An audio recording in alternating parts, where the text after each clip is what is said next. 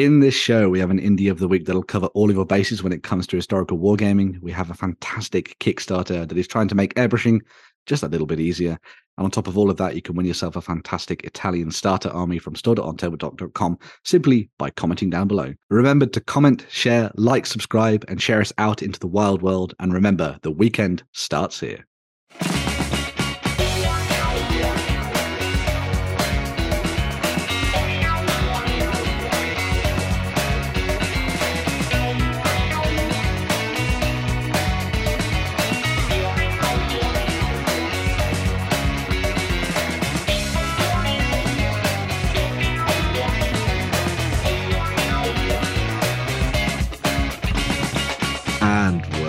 To the Weekender. Yes, I am joined.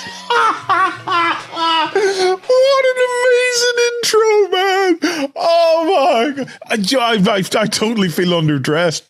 I feel like I should be sitting with a sherry. Was that? Oh, okay. That was awesome. Don't stop, Ben. Keep going. Sure. Keep well, going, anyway, Ben. We're on a roll now, man.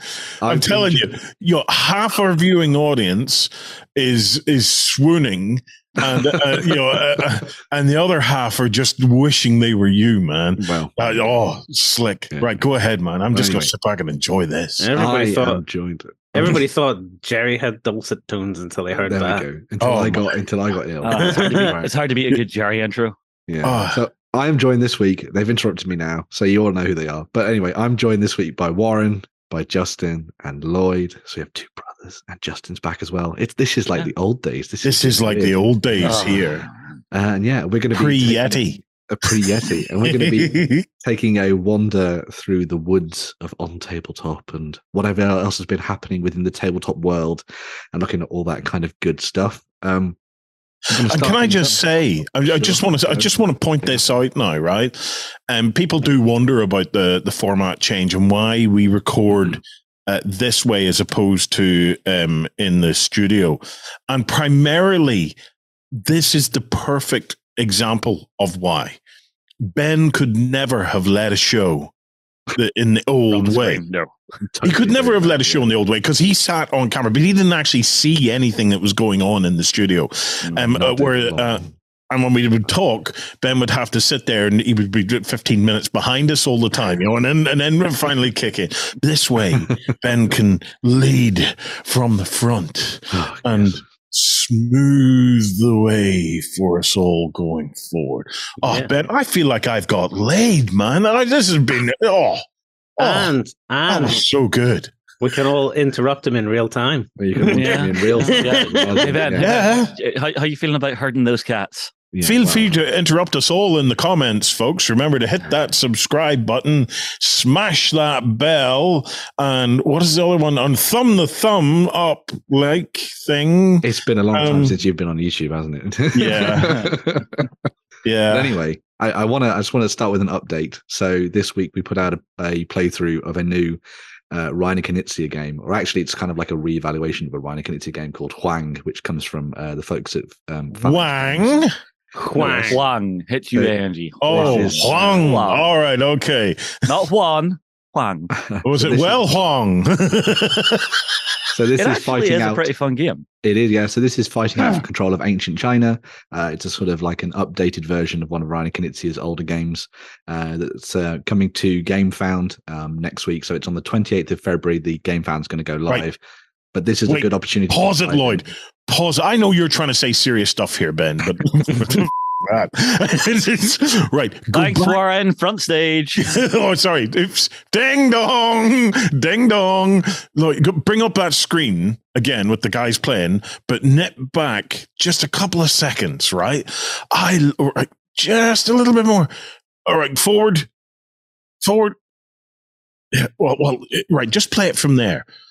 Why is it every time John is in a video, he looks like he's about to kill somebody? Look at that stare. Here's the thing. Good grief. John is not a board gamer. Jeepers creepers, Justin. It couldn't have that bad an effect on him. He looks like he's about to commit genocide. I mean, I'm just saying it now. John has his hobby. It is his hobby. He loves his hobby. This is outside his hobby. Well, anyway, He enjoys playing. Anyway, everybody enjoyed playing a little bit of Huang this week, so make sure to go and check out that gameplay preview. It means that you can get a kind of handle on what the game's all about before the Game Found campaign comes out properly next week. Go and check it out. Phalanx do great stuff, and obviously it's got a massive name like Reiner Knizia behind it, so definitely go and have a look at that. So it's a massive Huang. I'm telling you, Ben, massive Huang. If you keep up with these sultry tones, me and most of the viewing audience will be playing with our Huangs all weekend. It's all I can ask for. Okay. What horribleness have you unleashed? I like the way you wangled that in there, Ben. Oh, hey. Oh my God. This is Now here, when you put it on the shelf, do you have to worry about the angle of the wangle? This is atrocious. This is atrocious. I love that we're getting all of these suspect keywords in the very start of our YouTube. yeah, within the section. Yeah, it's great. 5 views for this video. YouTube demonetized. Go.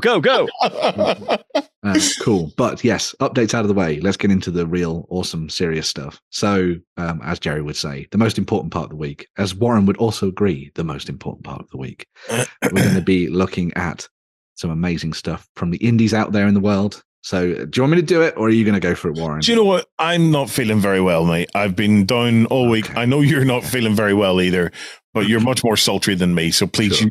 you do it, and I will just wang. So, well, join us for Indie of the Week. And the indie for this week is one that I searched through the annals of On Tabletop history, and I'm fairly sure we talked about them, but I think we've talked about them in the news rather than them as an indie.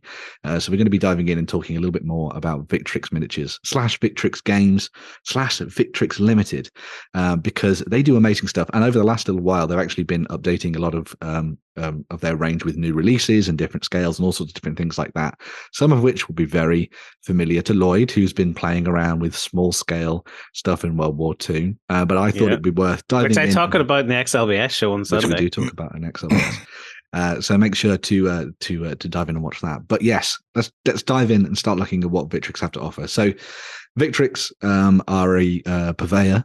I love that word. A purveyor of plastic miniatures in 28mm for the majority of their range, and they cover a whole host of different periods of history. So a lot of their focus initially was around the idea of like Napoleonics and stuff, but they've also started doing stuff for the Ancients period through to the Dark Ages, and they've also got World War II as well. It's weird because they were all Napoleonics, but if you look at this page now, there's not no Napoleonics on it. Exactly, just a touch. That's it.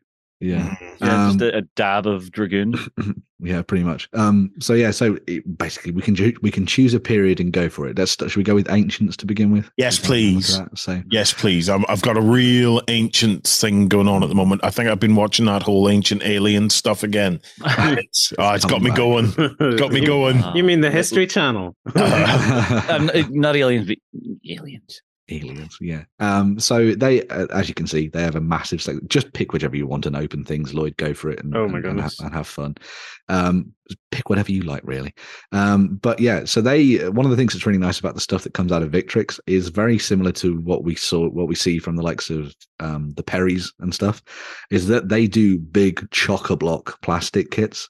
So they do them with, more than your standard kind of 10 models per side that you normally get in sort of like a Games Workshop kit or something like that. And the other thing that's really nice about the stuff that Victrix do is that it is so incredibly detailed.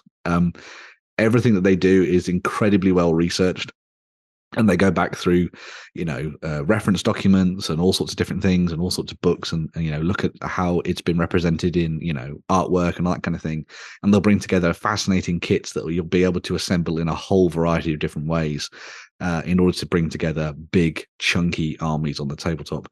And what's quite nice is that they tend to do very much the basics of everything you could kind of want. So, for example, with the Romans, you've got pretty much all of the legionnaires and sort of skirmishers and that kind of stuff that you'd ever really want to be playing around with in your games.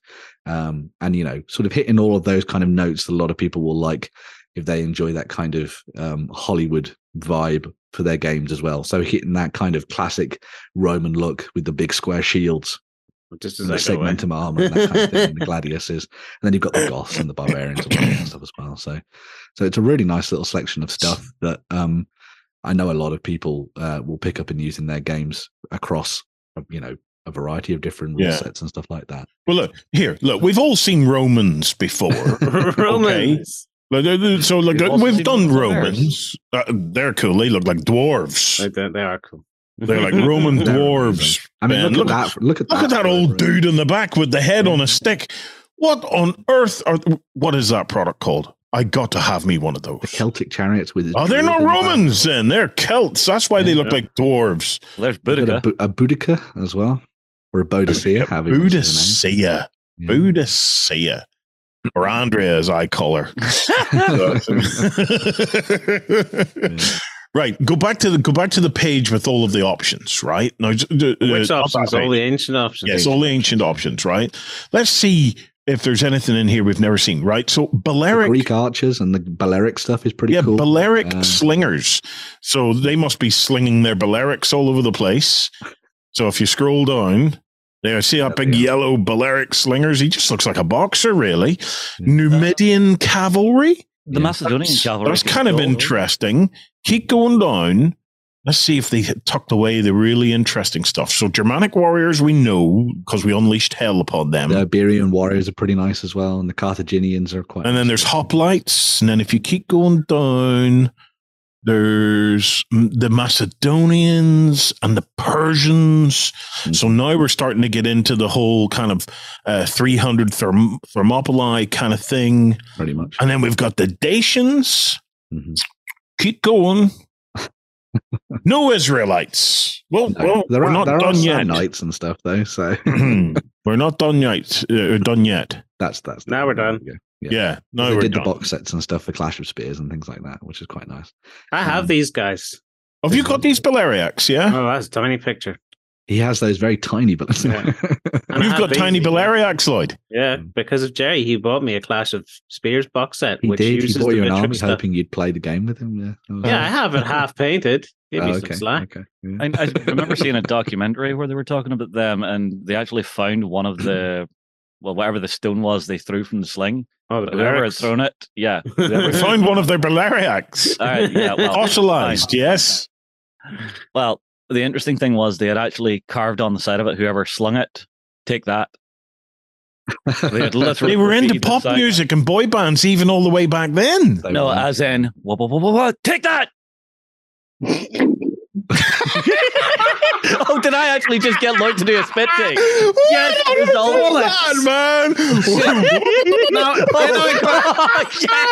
result. Result. No, that needs cleaned. No,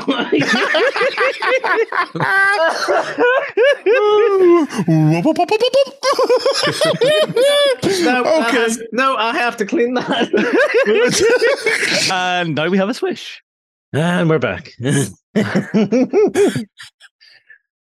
I mean, whoopsie. Yes. So, picking up where we left off. I just thought it was kind of an interesting thing. That the little Balearics, they found a Balearic, and on the Balearic was inscribed a boy band name that goes,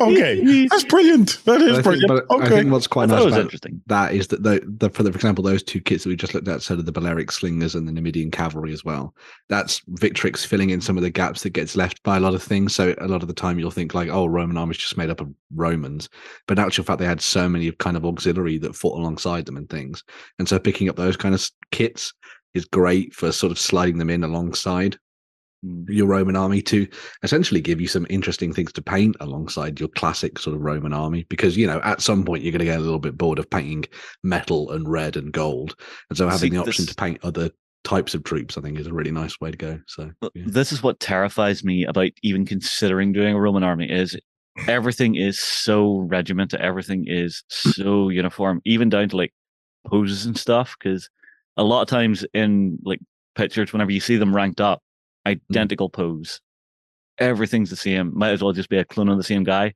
Having to paint the same miniature maybe 50, 60, 100 times, I'm sorry, I cannot, I will not, I refuse. Well, one of the nice things about some of the stuff that they've done for some of their later kits for like the Romans and things, so like I think it shows more in the Dark Age stuff than the Romans actually, is that you get a lot of interesting pose poses and things in there as well. So, I mean, they've been designed so that you can rank them up or have them in circles or whatever and use them for Saga, whichever way that Jerry would prefer, essentially, which is probably squares. But they've been made more dynamic, and I think these, like particularly these late Roman infantry, are just so cool. And they bring to mind a lot of that kind of classic Arthurian style and stuff. I bring together a little bit of that edge of the mythological alongside the historical, which I think is quite nice. And it means that you can have a lot of fun sort of playing with the idea of like elite Romans, but also then going down the route of maybe being a little bit more personalized with your troops and the sort of how they come together, which I think is probably what you'd be interested in then, Justin, when it came to this. So you're not doing big regimented stuff, but you're doing slightly more loose armies and things at the tabletop. So there's more slingers as well. There you go. So I like the ones with the staff. Yes, I think that's very cool. Yeah. So, the thing that's really, they are gorgeous miniatures. There's no doubt about it. Yeah. Right. Let's tick on a little bit. Right. So we're in the Dark Ages now. Mm-hmm.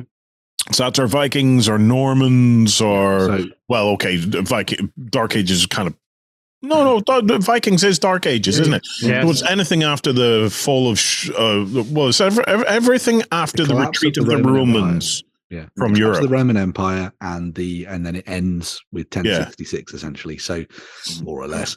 So, but they have covered all of the bases. So you have everything you could need for playing out. Large Saxon armies, Viking raiding forces, Norman invading forces as well. And one of the nice things about this is that they've done them in different sizes of packs as well. So they do like the big, large Victrix size packs that they normally do essentially. But then they'll actually do cut down versions of them as well. So if you want to just pick up maybe like a handful of units, maybe 12, 20 models or something, you can do that as well. So you can add them into Saga forces. But again, if you look at the detail on these, it's just phenomenal. I know that a lot of people are a bit weirded out by the chainmail effect that Victrix do, but I think it works quite nicely. I mean, as someone who just wants to have the effect of chainmail, I think it actually works pretty well. And you see that it comes out really nicely when it's painted. It'll be much of a muchness for some people, but didn't I know some people. Didn't they change that because of all the moaning? I thought they changed it. Yeah, they did. They changed it for some of their models because they were a bit like, why is everything covered in beehive holes or something? A lot of people forget whenever you're seeing nice big pictures like this, you're looking for a 3-foot paint job when you're done. So you kind of need the detail that big to be able to pick it out. Just look at that Viking army. Oh my god, so that is good, isn't it? It's very much one of these places where you can come, and if you want to get yourself a Saga warband, you can pretty much pick up everything you'd need from it from one set essentially. So you get everything in one place. We're talking about Saga all the time, but there we go. We've got to get it in there somewhere because well, we have to use it as an example. Yeah. And the other things that I think is really nice about this as well is that even with the tunics and things, they've sculpted enough detail into the tunics for you to pick out with highlighting and shading, because you can sometimes get sort of warriors in tunics where it's all just very flat and you have to kind of really work to bring them out, otherwise they're just like big flat panels essentially, because they've got all the twists and the depth and things to the tunics here. Speed paints and contrast are going to be your best friend on these. Just like you just literally look in here. Yeah, they've basically been washed or contrast. Yeah, pretty much. Washed. Yeah, it looks like a wash. Yeah, and it's picking out all the folds and stuff. Like you say, Ben, a lot of minis don't have that much definition, so you have to get in there with the paint. And try to make it look defined. Mm-hmm. Yeah. Right. What else have they got then, Lloydie? If you scroll up to the top, what other big categories? World War II is there. So which of those would interest you, Warren?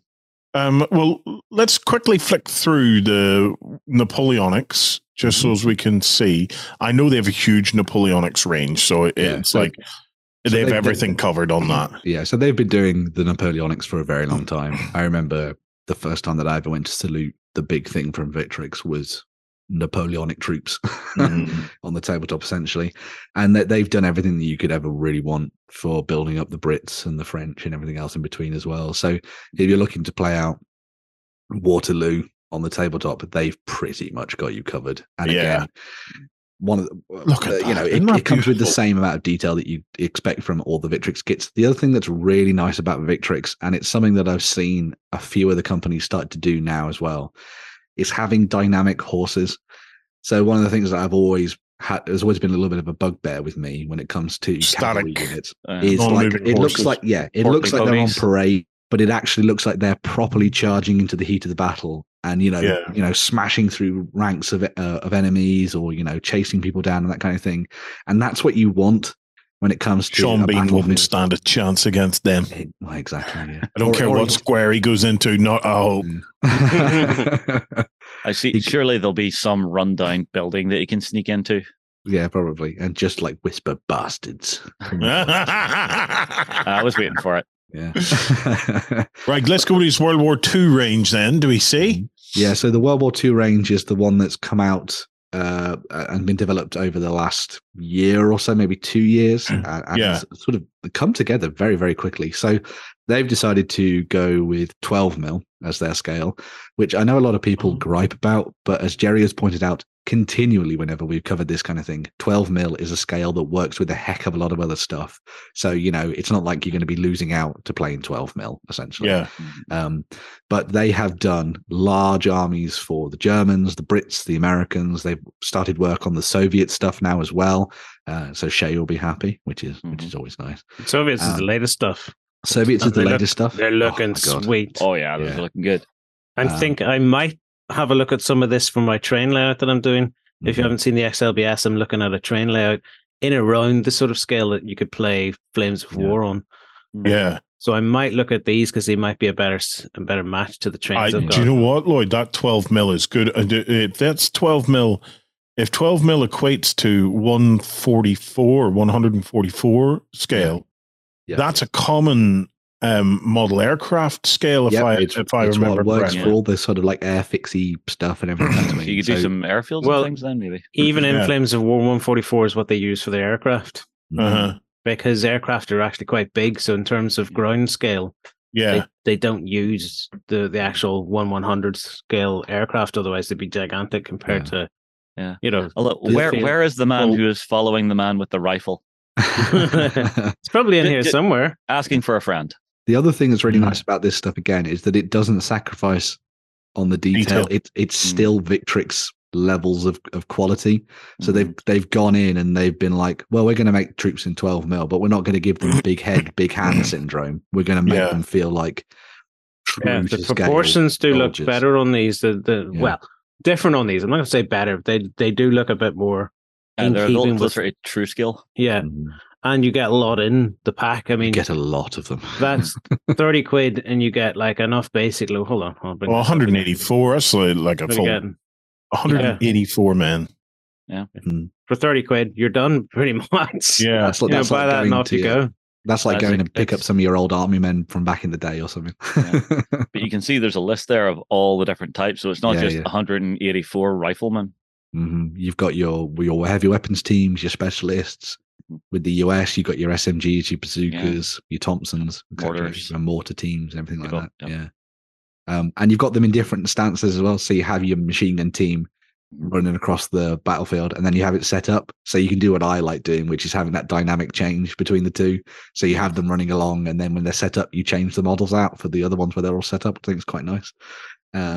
Totally unneeded, but it's very cool nonetheless. But and the beauty of that particular scale is if like me, you are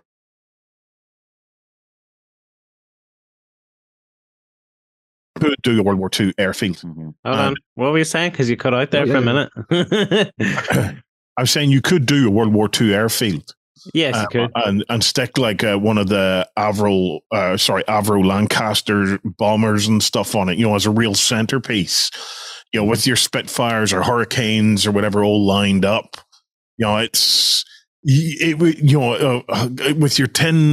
your aircraft hangars, your 10 huts and stuff like that there, I think it'd be amazing. I just think it would be, you could do the whole Operation Sea Lion kind of assault on.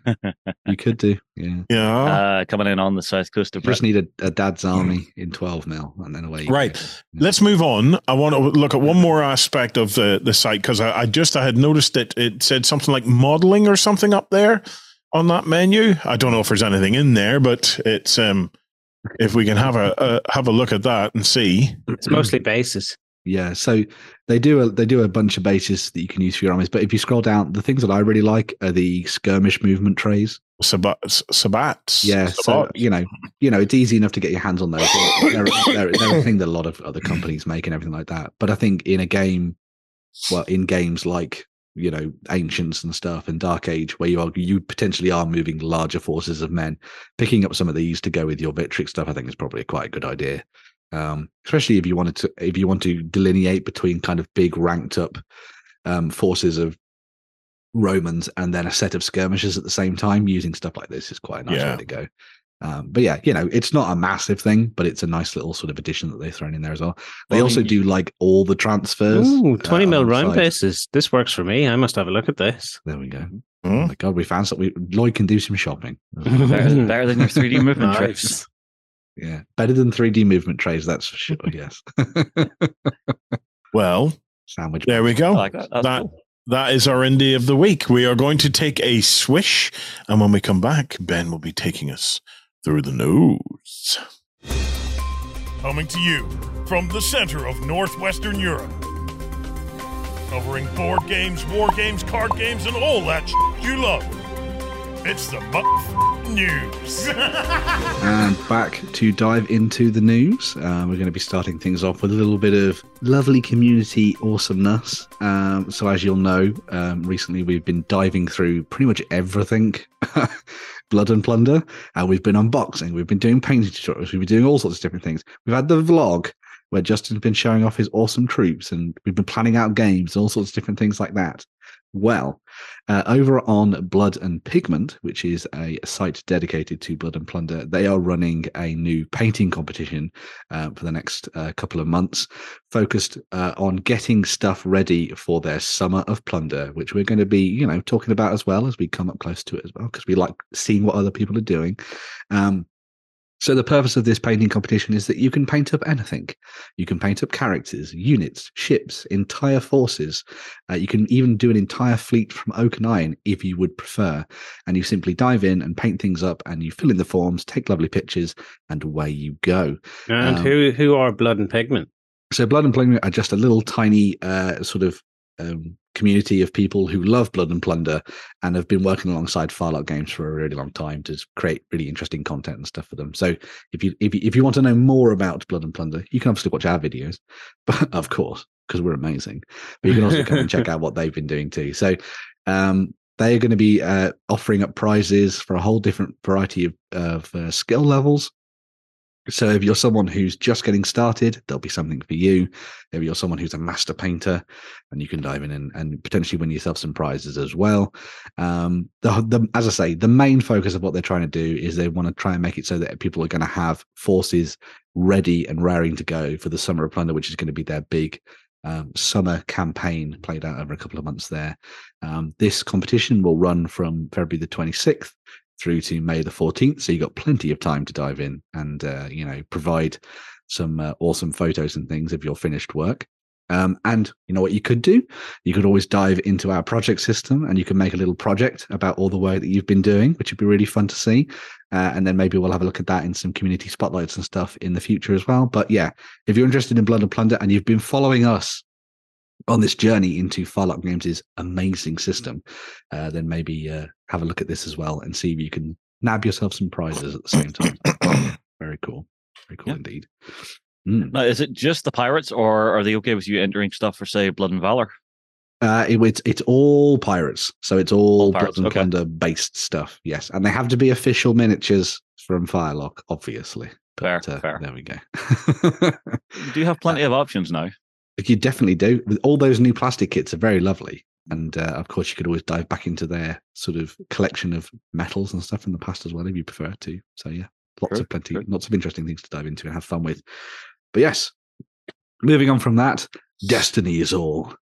Possibly one of the best TV shows / Netflix shows the last little while, The Last Kingdom. Oh, it's so good. Uhtred of Bebbanburg. I never get tired of saying your name. It's so I cool. don't know. It's not been the same since he started calling him what was it? Shit stain or shit? What was he? Oh, what was it? Piss something. I don't know. Anyway, we're demonetized now, so it doesn't matter. Oh, do we have to bleep that? I don't know. No, it should be fine. But no, I keep trying to get into that show, and I just can't get on with it. I'm sorry. It's amazing. I'm sorry. It's amazing. Well, maybe is it better than Vikings? The early Vikings. I think I think it's better than late season Vikings. So late season Vikings was about balls. I'm actually enjoying the new Vikings spin-off more than I did the later seasons. Yes, I'm quite liking that actually.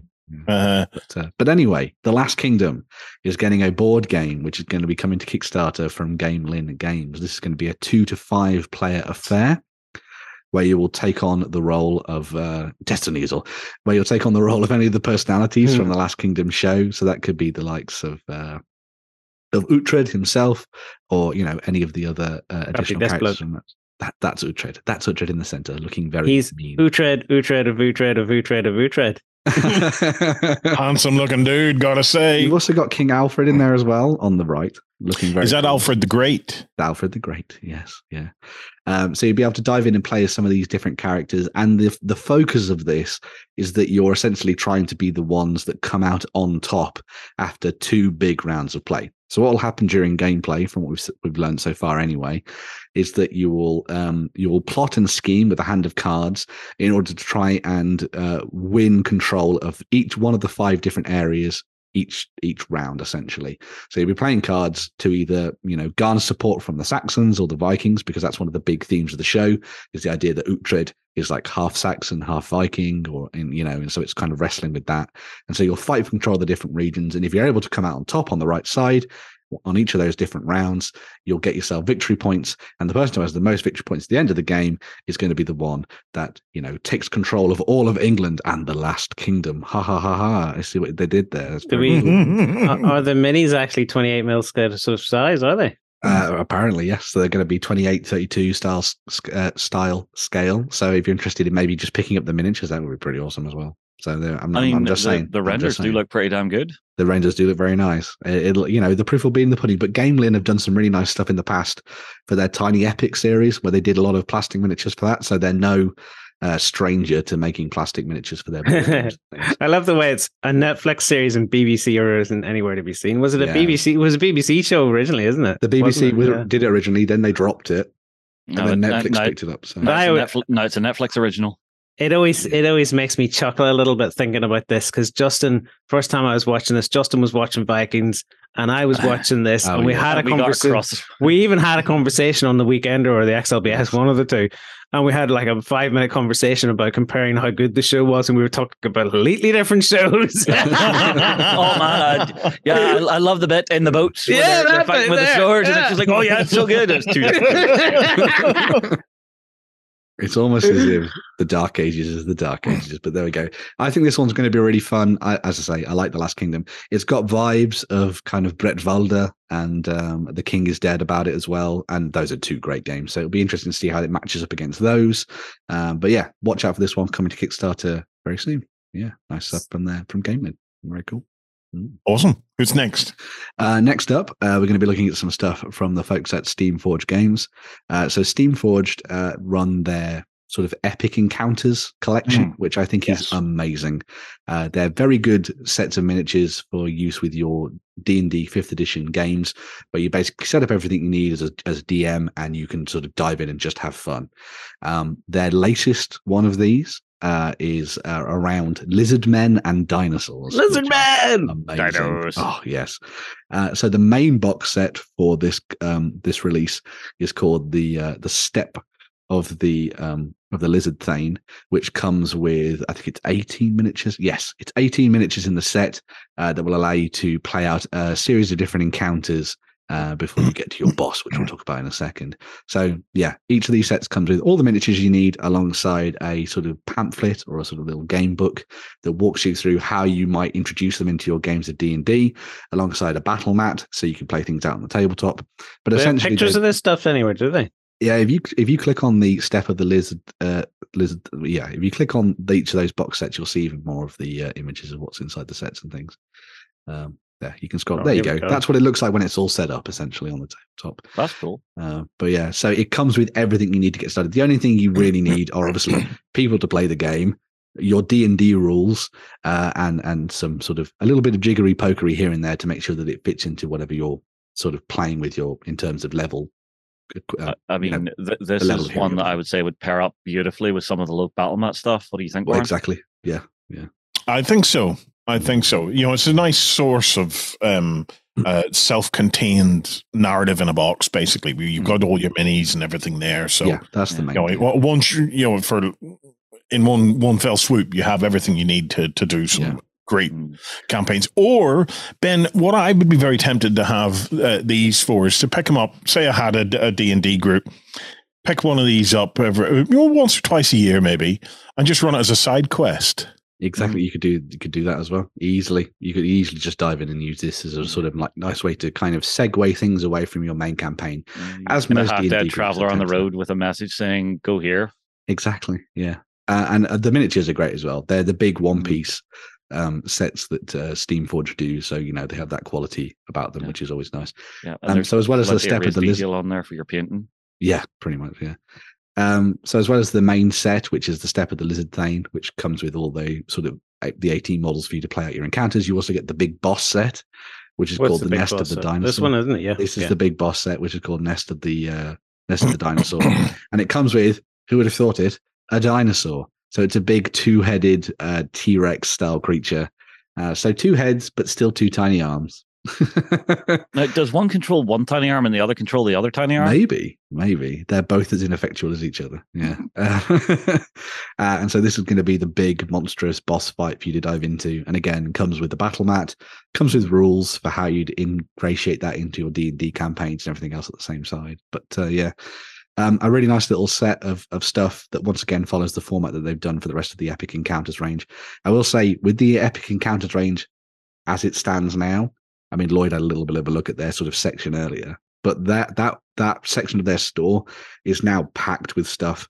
Yeah. They have goblins, they have like ice warriors, they have worms, they have orcs, they have ghouls, they have your standard goblins, they have a massive red dragon.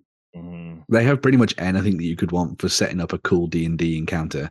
And what's quite nice about this, I think, is that if D&D or like role-playing games in general are your big thing within your group, splitting the cost of a box of one of these with your DM or something just to help them out, I think won't take much. It would be great split amongst 4 or 5 of you. See, and that big dino one would be perfect for our group at the minute, because one of the guys in the group has actually tamed a dino. Well, there we go. Really? Yeah. We're running through Tomb of Annihilation. Yeah. There's even you're being too easy on that guy if you've let him tame a dinosaur. Honestly, he had to crit a couple of times. So honestly, the dice gods just went, "Yes, you can have this." But yeah, so as I say, if you split this with your group, and you get one person in your group who's really good at painting to do all the painting side of it, suddenly the GM or the dungeon master doesn't have to do all the work and spend all the money, and you can have a big good time with this. The other thing that's really nice about this, I think, as well, is that if you're putting together a collection of models for kind of like wandering monsters and stuff in your skirmish games, these are perfect for that, as well as just creating little war bands for the the myriad of skirmish games that exist out there. Because if you want to make a little goblin war band, well, what's better than this unique set of 18-16 miniatures or whatever that you could pick up from the Epic Encounters set and just paint up and use in your games, because they're all like 28, 32 mil models. So they'll fit in with everything else that exists out there. So I think these are really good. Well, you're not the only fan. Let me introduce you to on Tabletop's newest, greatest fan, who's decided to climb up here. This is Storm. Oh, hello, wow. Storm. Bye. Storm is obsessed with on tabletop and miniatures gaming. I have never seen a cat that loves watching us, especially Justin. I think she thinks your mouth is a mouse or something, but she just adores it, and constantly coming up and looking at the miniatures on my screen and stuff. So that cat is a total war gamer at heart. I see our one at home. She is obsessed with video games. Oh, there you go. Anytime we're playing on the PS5, the PS4, or I'm on PC, she will literally walk up. I don't know how she does it. She can hit Traitor, you should punish that cat. Needs to get into wargaming. Well, I don't know how she does it, but she can find shortcuts on my keyboard that I didn't know existed. Well, there we go. There you go. The cats are the real masters. Who's next, Ben? Talking of masters, we have a couple of new sets that come with some masters in them. For Malifaux. So Malifaux is constantly expanding, and we always talk about how that we should dive into doing a little bit more of this. I know that when Free was with us, her and Jerry were thinking about doing some stuff like that. So hopefully, if there's something that we'll crack into later in this year, that would be pretty cool. But so there's going to be 2 new starter sets coming out for Malifaux. One of them is based around the Arcanists, and the others around the 10 Thunders. They follow the same formula as the previous starter sets from Weird for Malifaux. So they come with pre-assembled plastic miniatures within each set. So you're not having to worry about the fiddliness that sometimes comes with the Malifaux kits. Although if you've been working with any of the more recent 40k or Warhammer Age of Sigmar kits, you'll know that fiddly is not necessarily an issue. But yeah, so they all come with pre-assembled miniatures in them. You also get all of the markers, the fate deck, the widgets, and everything else that you need for playing the game. I think one of the best things is getting that awesome themed deck, that fate deck for use with Malifaux, so you can dive in and have some fun with that. So yeah, some really nice little options there for 2 new factions for you to dive in and play through some Malifaux. If you've not heard of Malifaux before, it's definitely one of those skirmish games that I would recommend going and having a deeper look at. They have a new edition out that's been out for a little while now, but they have been going through all the different factions, providing people with loads of different options for start sets. They've got lots of expansion content out for it as well. They also have a role-playing game called Through the Breach. There's a new book coming out for that's also going to be landing in March alongside those two new start sets. And there's also the other side as well. So the other side was Malifaux is set within this strange world on the other side of portals where they're trying to, get all the different resources from the creatures on the other side. And then on the other side, that's kind of within our world. So it's kind of telling a sort of like twisted version of our own history at the same time. And it comes with amazing models in that as well. And they've done a really nice job of kind of connecting all of that tissue together to create some really interesting tabletops and stuff. So if you're interested in diving in and having a look at Malifaux, you can't go too far wrong with $45, or even a little bit less if you're probably getting it from your friendly local gaming store somewhere else. You don't need a lot of minis to get started. There's just 4 in there. Yeah, a handful of miniatures, a 4x4 table, maybe even smaller than that, and you literally dive in and have fun with it. It also has one of those really nice things that I like about skirmish games, where you bring your entire collection, then you find out what the scenario is going to be, and then you pick and choose from that in order to find out what you can do in the game and stuff. So well, that messed up the 4 minis thing. Now you got to have a whole selection of minis. Well, you don't have to. You can start out with 4. Starting out, it's like playing Magic the Gathering. If your starter deck versus starter deck, you should be pretty okay. Yeah. But it's one of the things where I'm sorry, go on. Sorry. Well, one of the key aspects of Malifaux that I have always adored is the ability to remove some of the randomness, getting a bad roll. Yes. Being able to swing the fates towards what you want to happen a little bit more. Cool. Yeah, which always makes a more engaging game for me anyway. Yeah, they're definitely doing a really nice job with that to make it a little bit more, a little bit easy, a little bit more fun to play, I would say, than the traditional dice games and things. But yes, Malifaux, go and check it out. See what you think. 2 new starter sets dropping in March. Very nice. Right. We're going to be closing things off with a look at some Nerf guns. No. Oh, my favorite. Well, it's their Space Marines with Nerf guns. So this is the pre-orders that are coming up this weekend for Warhammer 40,000.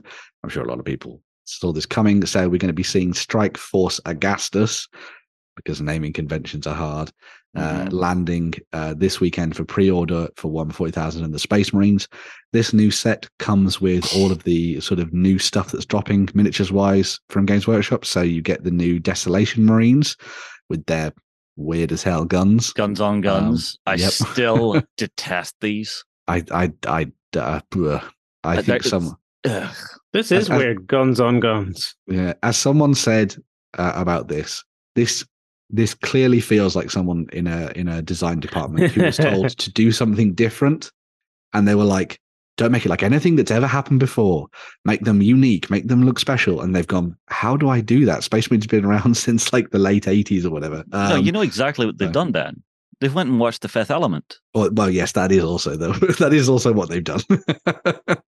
So you get the Desolation Marines in there, which can be done in 2 different flavors. You also get the new Brutalis Dreadnought, which I actually got to say I quite like. What? Artis Dreadnought? No, Brutalis. Brutalis. Oh, Brutalis. My apologies. All right, okay. And it I was about to. My mouth. They called it Artis? What? It's like. So that's the new heavy sort of combat version of the Dreadnought, which is quite nice to see that it's no longer just to preserve the Blood Angels with the Furioso. So I'll be picking up maybe one of those for my Space Marine force. You also get a new Primaris Lieutenant, which of course, but this one's been designed so that it has all the different options from the data sheet. So previous to this, you could pick up a Primaris Lieutenant, but it would only have 1 or 2 weapon options on it. This one has everything, so you can make your lieutenant fit into whatever you like, or use him as a captain or whatever in your games. So he's not the limited edition one where if you don't buy it now, you don't get that weapon option. No. And also, what's quite nice about this set as well is that it comes with all of the rules in that little Strike Force booklet as well. So you're not having to go and then hunt out or wait for the next codex or something to use your models and things like that. Obviously, all of these miniatures are going to be available separately in the future. So don't feel like you need to dive into the FOMO to pick this up. But if you're interested in adding to your Space Marine force, then you have the option to do so. You can obviously go and pre-order it from Stored on Tabletop. Swing! There you go. Yeah, we have some copies landing this weekend. So you can go and pre-order that and dive in and grab yourself some more Space Marines to go with your Space Marines that sit alongside your Space Marines. So, and throw out the ones with guns on guns or convert them into something useful, like Hellblasters. Something useful, yeah. I don't know about throwing them out. That's half your force you're throwing away. That is true. I don't understand what they were thinking when they made this. Do they have close-ups of these on the GW site somewhere? Maybe in the video? There might be some in the video, yeah. But they just look naff. I'm generally pretty positive whenever it comes to miniatures, but these are naff. Yeah, I think it's because they look a bit too toy-y. Maybe it's also, the whole Nerf gun thing. I mean, what I've gotten used to recently since Primaris Space Marines came out is they're very regimented in how the weapons look. Everything's very much regimented, same style of weapon, great, grand, wonderful. And then you have this where everybody's gun, it's like they've just went in to, the build your own like lightsaber or droid at Disneyland. It's like they went in and did that. Nerf has the same thing where you can basically, you get all the components and you can just start assembling it and clicking it together. I'll be honest, I'm not much plussed, but then my relationship with 40K and Space Marines in general has dwindled over the years. I find more interesting things, so I will admit I'm not massively invested in it. But I look at them and they don't particularly bother me. It's again, they're easy to see on the tabletop what they are.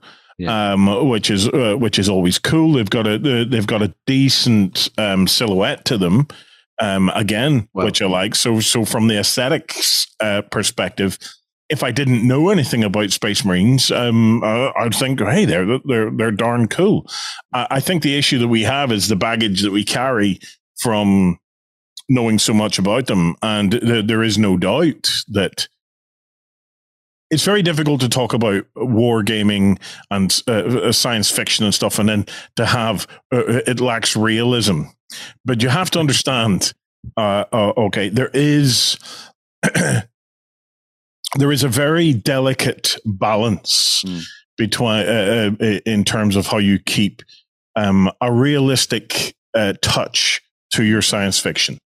And for me, that originally was the fact that Space Marine vehicles rarely left the ground. The heavy land raiders and things like that slow moving, purposeful kind of thing.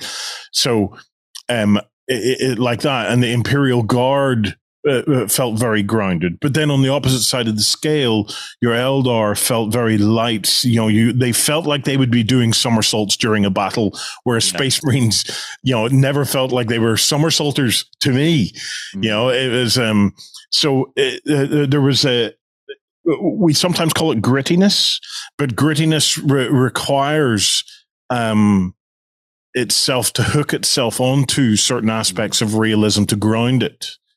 And I think what we are getting to now is the stage where it's becoming more and more difficult to ground these things. But like I said, we're coming at it from years of exposure to this. True. Where these, albeit pretty small things, like it's just a change of a weapon, but it feels jarring to us.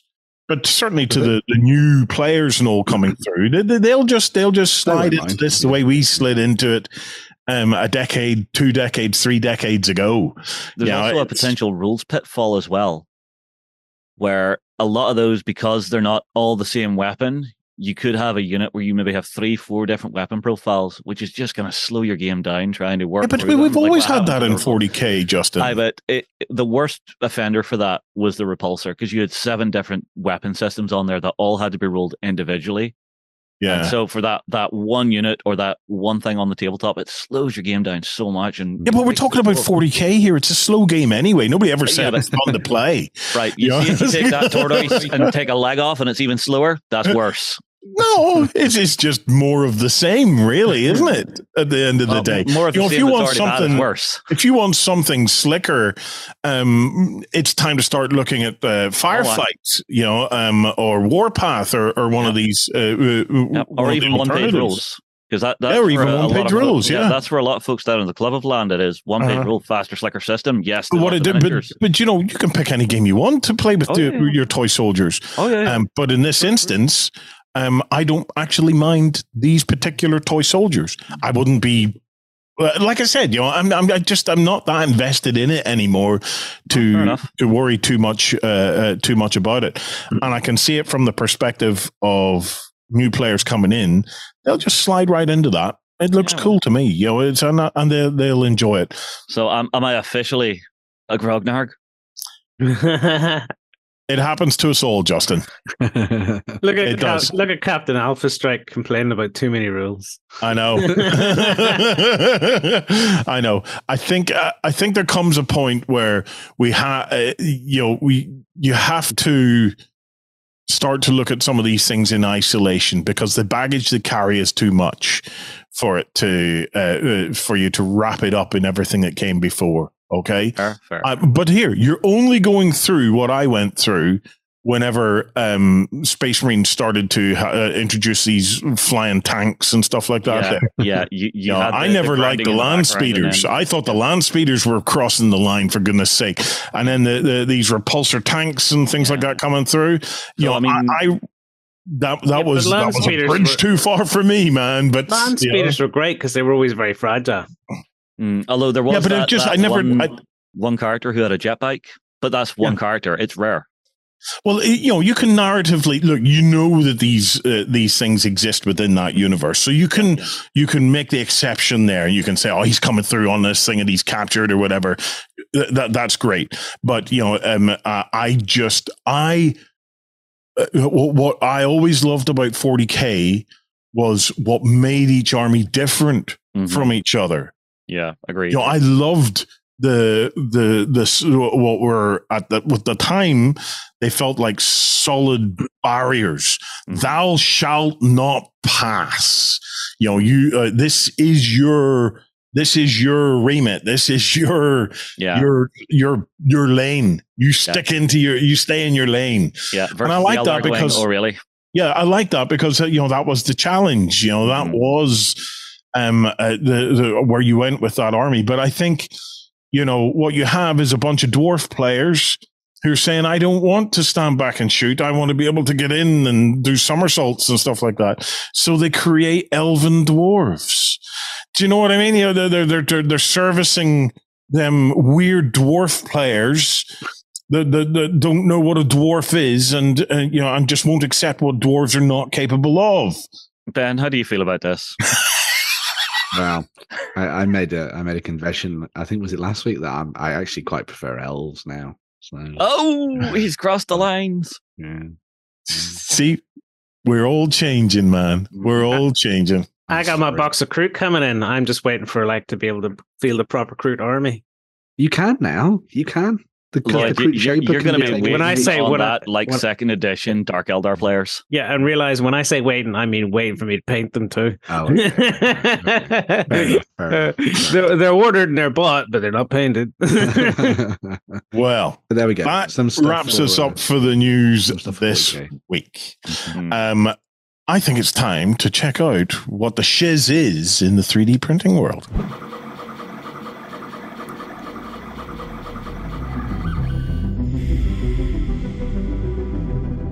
And we are back for the latest of the shiz of the 3D printing world with the Lost Hobbyist. So this one I've had a quick glance at. I think it's going to be very cool. I think it's going to excite both Warren and Lloyd, but I'm going to pass it across to Ben to give you the details. I'll do with this. Yeah. Well done, Justin. Yeah. You asked for an intro. You didn't ask me to know about it. So nicely handled. So the interesting thing about this one is that I wanted to try and scroll down through like the list of stuff on Tribes and try and find some stuff that was a little bit more kind of, lower on the scale. Wasn't getting like so many people looking at it and stuff. Mm-hmm. Try to get a few more eyes on some different creators and things. And so this one's the Lost Hobbyist, as Justin was saying, and they create a whole host of different characters and stuff like that could be used across a variety of different games, whichever one you wanted to go for. But the thing that I really, really liked about this is that it ticks so many boxes for me in the games and the things that I have loved from my childhood and my teenage years, and of course in my adult years as well. There's some really nice stuff in here for like Discworld. There's some very cool stuff for Monkey Island, which we'll look at later as well. And they also do absolutely quirky, weird stuff, like a team of old men. I mean, it's the old barbarians who no longer can go down the dungeon. It's just like, you remember when we were young? Let's have one last hurrah, but not down the dungeon, on the blood. I actually love that. I think that really cool. They've essentially taken Cohen the Barbarian from Discworld and run with that as they've got his extended family. They've got basically his extended family of old geezers rolling around the tabletop. Have you noticed just how long these loincloths are? They have to be, don't they, really? I'm guessing something maybe sagging. Yes, pendulum. They're like, oi, that's a rotten ball. Do you know what would be hilarious when you painted them? Or if you could make the adjustment before you 3D printed them to have a little bit of stitching. So it looks like the loincloths have had to have bits stitched to it to extend the length of it over the years. So hang on. That's the con beard. The thing that's quite interesting about all those shots is that they're from the front. You don't know what it's like at the back. So. Here. If it's not as I expect, I don't think it would be too much to take a bit of green stuff and stretch it out. Be like bad grandpa style. But it's just it's a quirky little collection of things that I think a lot of people will probably miss because, if you click on a Tribes page on my Mini Factory and you start to scroll down through, it's unlikely you're going to be scrolling all the way to the bottom and stuff. But seeing something like this, where it's getting maybe a handful of people looking at it every month via Patreon or via Tribes, this stuff's amazing, and it'd be great for creating really unique stuff. Love this. Obviously, we've already seen an amazing, unique fantasy football team there for a bit of Blood Bowl. This is suddenly a great new set of essentially goblins for you to use in Blood Bowl, but you could also use them for an army as well if you wanted to. I have him with his arse hanging out. I have once seen I was going to say I have once seen a blue moon. I like these as like angry Smurfs. I think Look, why is one wearing a helmet with the wee Scottish hat on top? Oh, there he is. Yep.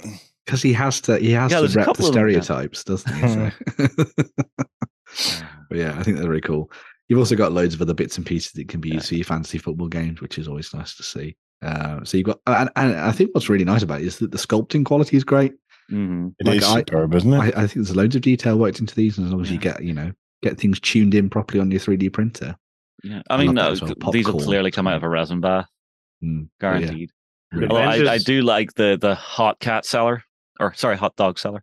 Yeah, I think that's great. Some of the other stuff that's really nice about it, if you go back to the main selection of stuff and scroll down a little bit, there is one I want to see. So see the ones that's listed. You see the ones that are listed: the witches and the granny barbarians and the wizards library and stuff at the top of the page there. Up a wee bit, Lloyd. There we go. Yeah. So you open those different sets along that line. So this will be great for people who want to get their hands on Discworld adjacent things. So obviously they've taken that very much as the inspiration for this, and they've got a whole bunch of the different characters that would have appeared in the books and put their kind of unique spin on them, which I think is really nice. So they've got things like Granny Weatherwax and all that kind of characters, and put them together as really nice little teams. I ain't dead. And so, you know, for those people that want to try and get their hands on a whole host of different characters that can be used to play out their fantasy football games as the majority of stuff for this, I think is great. But yeah, and it comes with and without football related stuff. So you could, in theory, just use this stuff in your D&D games, or magnetize for both. Yeah. I mean, that's amazing. I love those little walking brooms. I think they're so cool. And using them as like Fantasia, yeah. Proper Fantasia, yes. Yeah, I think that's really nice. If you go to I think the Wizards Library one's pretty awesome as well. So that one there. So this is where you get your kind of Rincewind and your other wizards from the College of Ankh-Morpork, and you've got the librarian there on that awesome twisting stack of books, which I think is just beautiful. I mean, Micro Art Studios do the official line of Discworld stuff, and that's fantastic. Obviously, it's really good based on the artwork of the books and things. But it's really nice to see someone taking the idea of these characters and playing around them and give them their own spin and things as well. I mean, that could make like an epic objective marker in some of your a super centerpiece. Yeah. Imagine that in a game. If Lloyd gets his 3D printer, we'll get him to print one of these for us. Imagine that the library is in the center of a Frostgrave board. Yeah.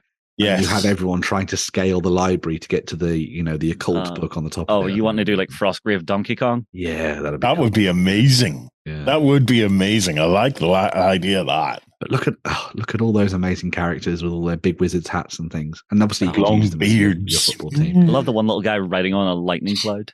The wizards are great because I like me some classical looking wizards with big beards. Yes, yeah. Well, those two look like they've got some serious beard foo. Yeah, yeah. There is actually a book in the series.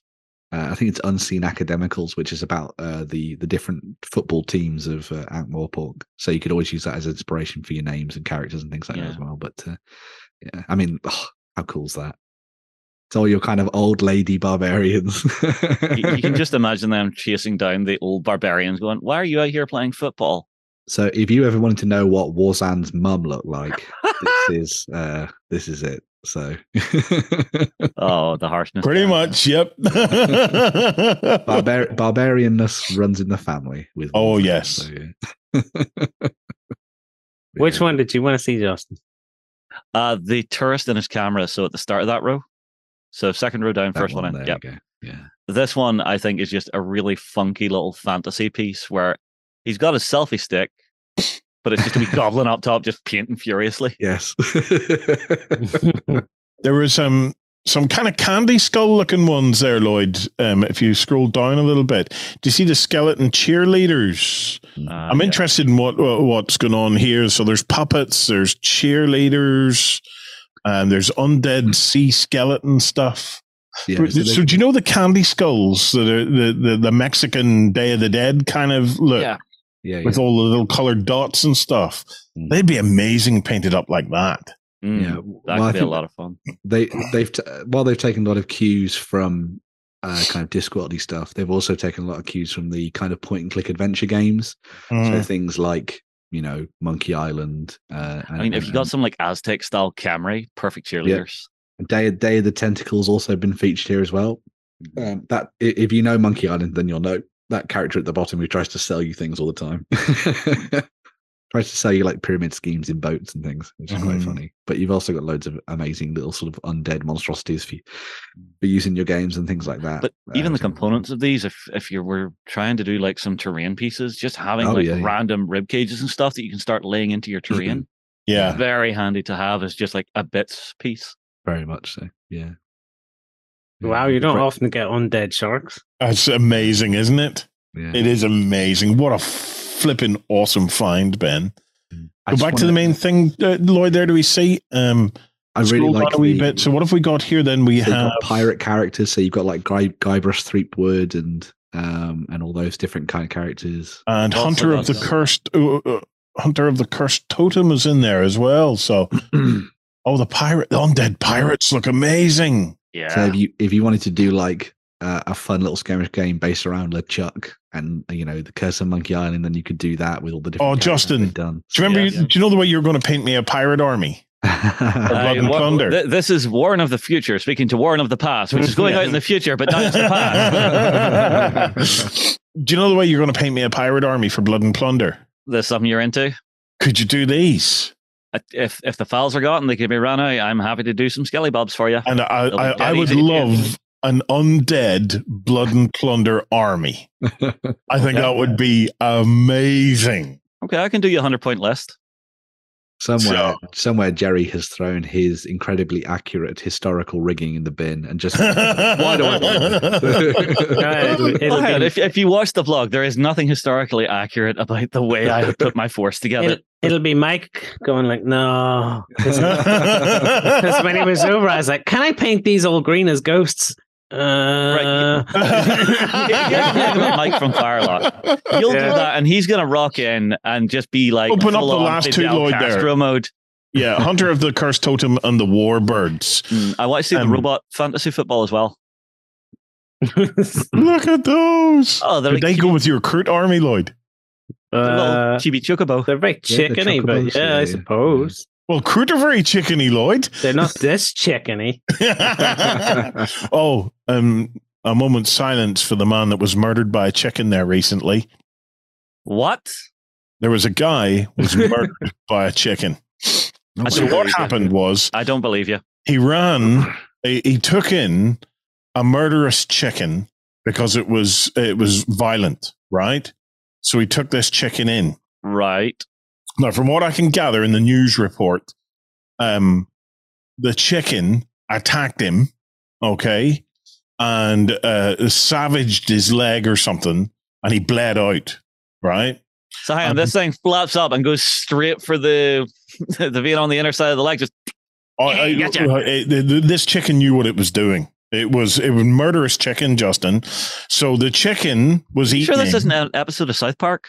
No, it's true. It's true. So the guy's daughter arrived, and she's quoted as saying, I arrived and I saw the huge amount of blood everywhere, and I instinctively knew it was the chicken. Right. So it was so this murderous chicken. It happened in America, as all the great stuff does. Probably was this.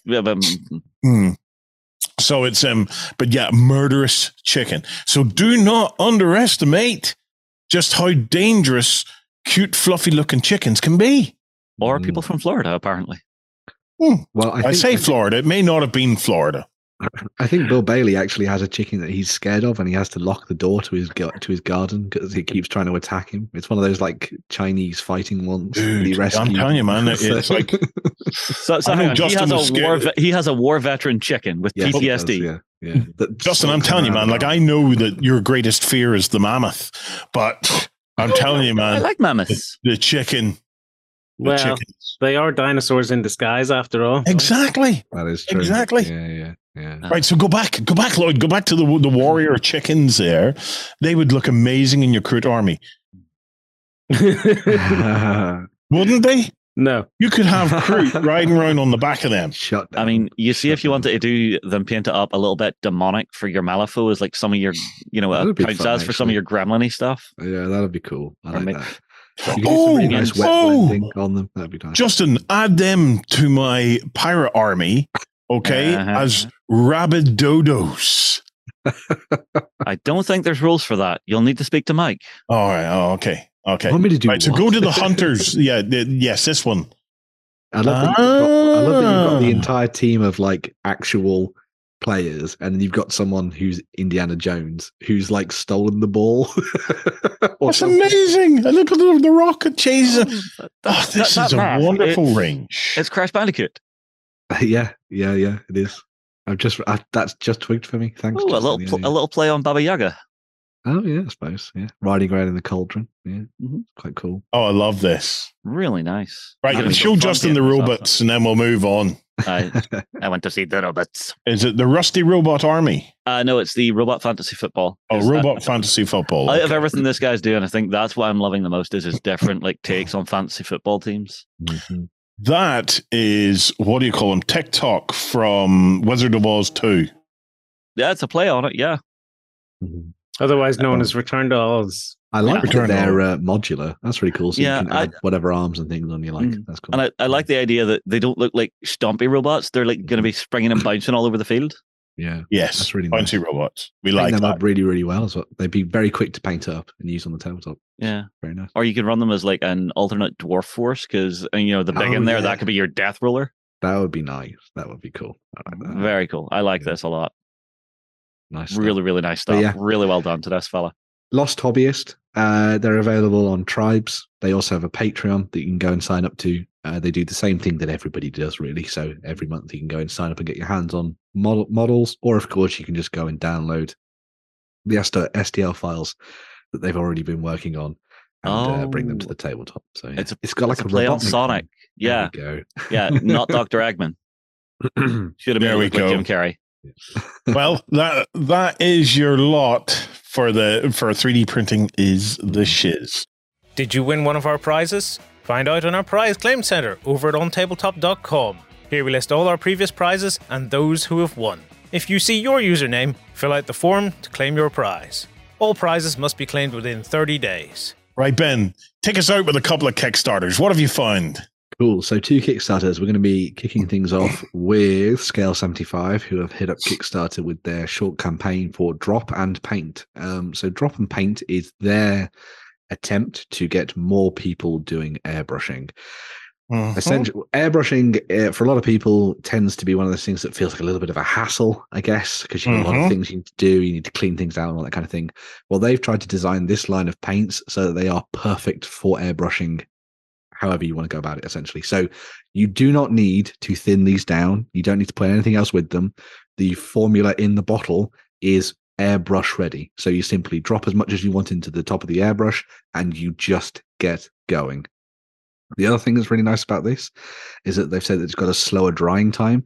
So there's no worry of you, as they put in their words, looking away for a second to go and do something else, coming back and realizing that all the paint is dried in your airbrush. It'll always be a quick and easy to clean out and all that kind of thing as well. They've also designed it so that it can go down in nice layers.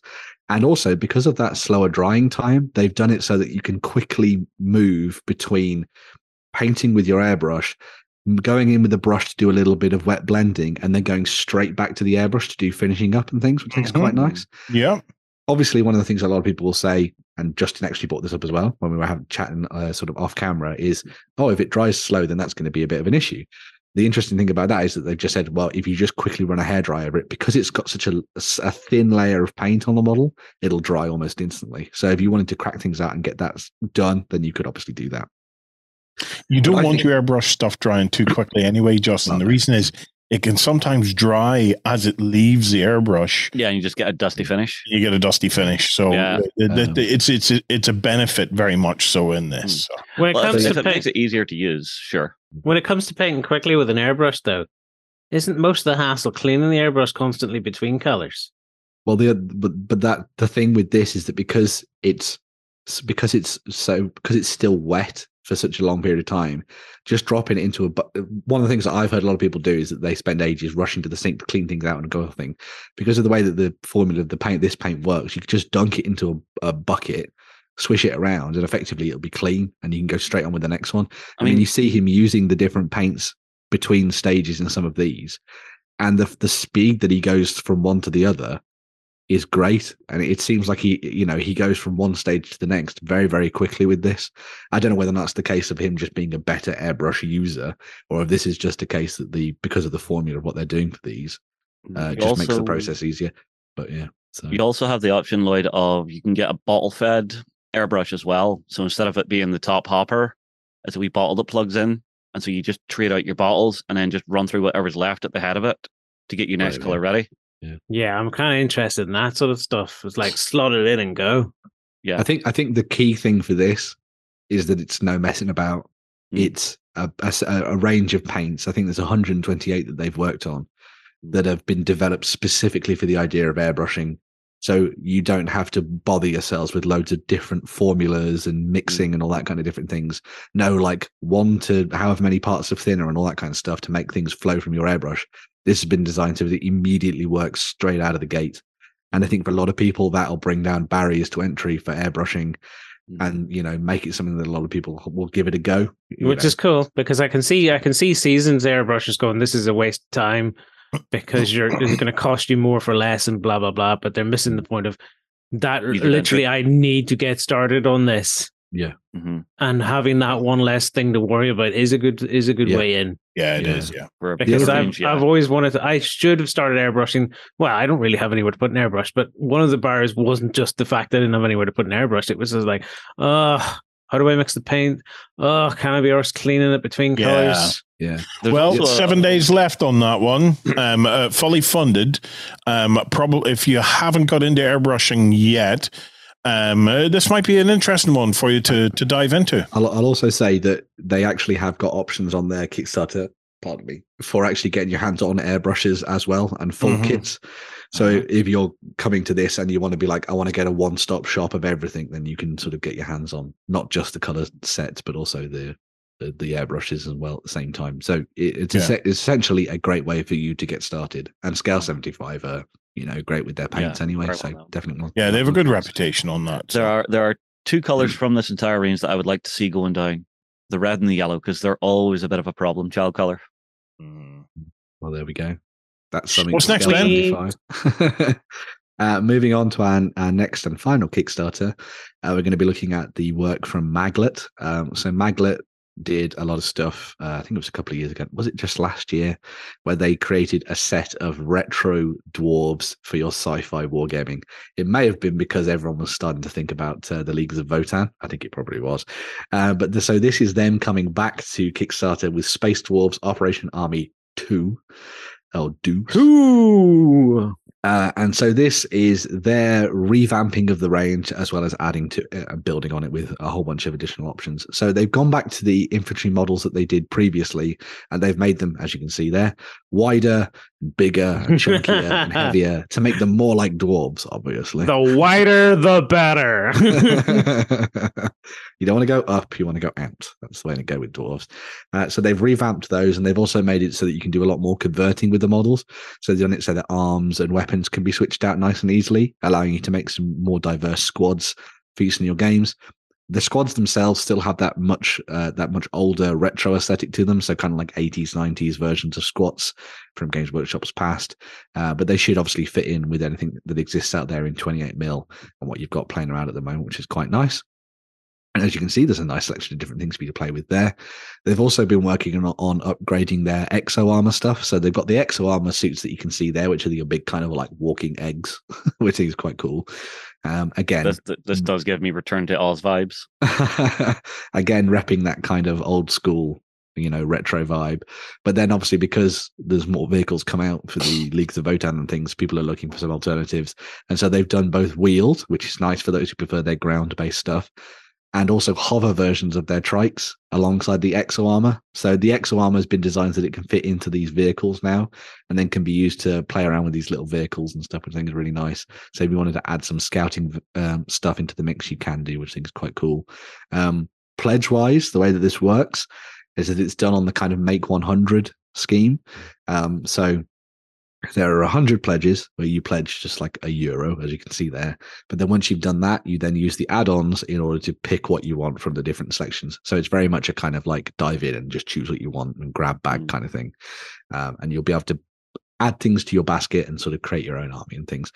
As of the time of filming this, there were like 42, 41 places left as part of the Kickstarter, and there are 3 days left for you to get involved with this. So there's still plenty of spaces for those people that want to dive in and get their hands on the models. When it comes to materials and stuff, it's all going to be done in high quality resin, so you're not going to lose any of that detail or anything like that. You may have seen some stuff that was, I think Curious from On Tabletop had actually painted up some of these. I think it was Curious, or was it Piers? Had done some of these and actually did some really nice versions of the models and painted them up for their blog and stuff.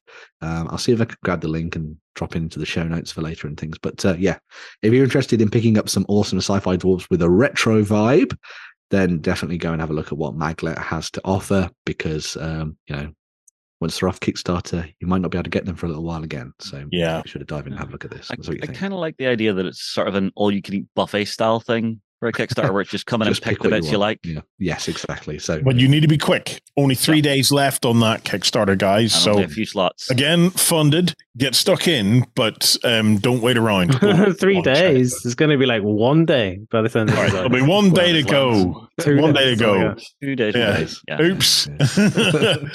Right. That wraps us up for this week.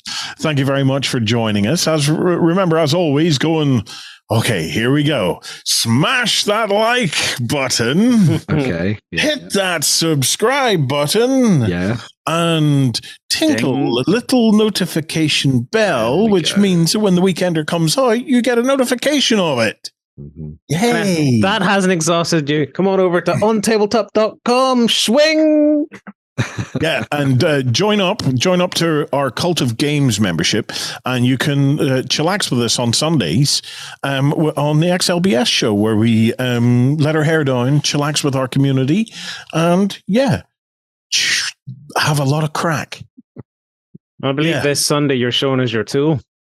I am going to take you on a journey through my opinion on wargamer fabrication. If as wargamers we could have a shed where we can just make stuff. So not a place for gaming. It's all about making and fabricating.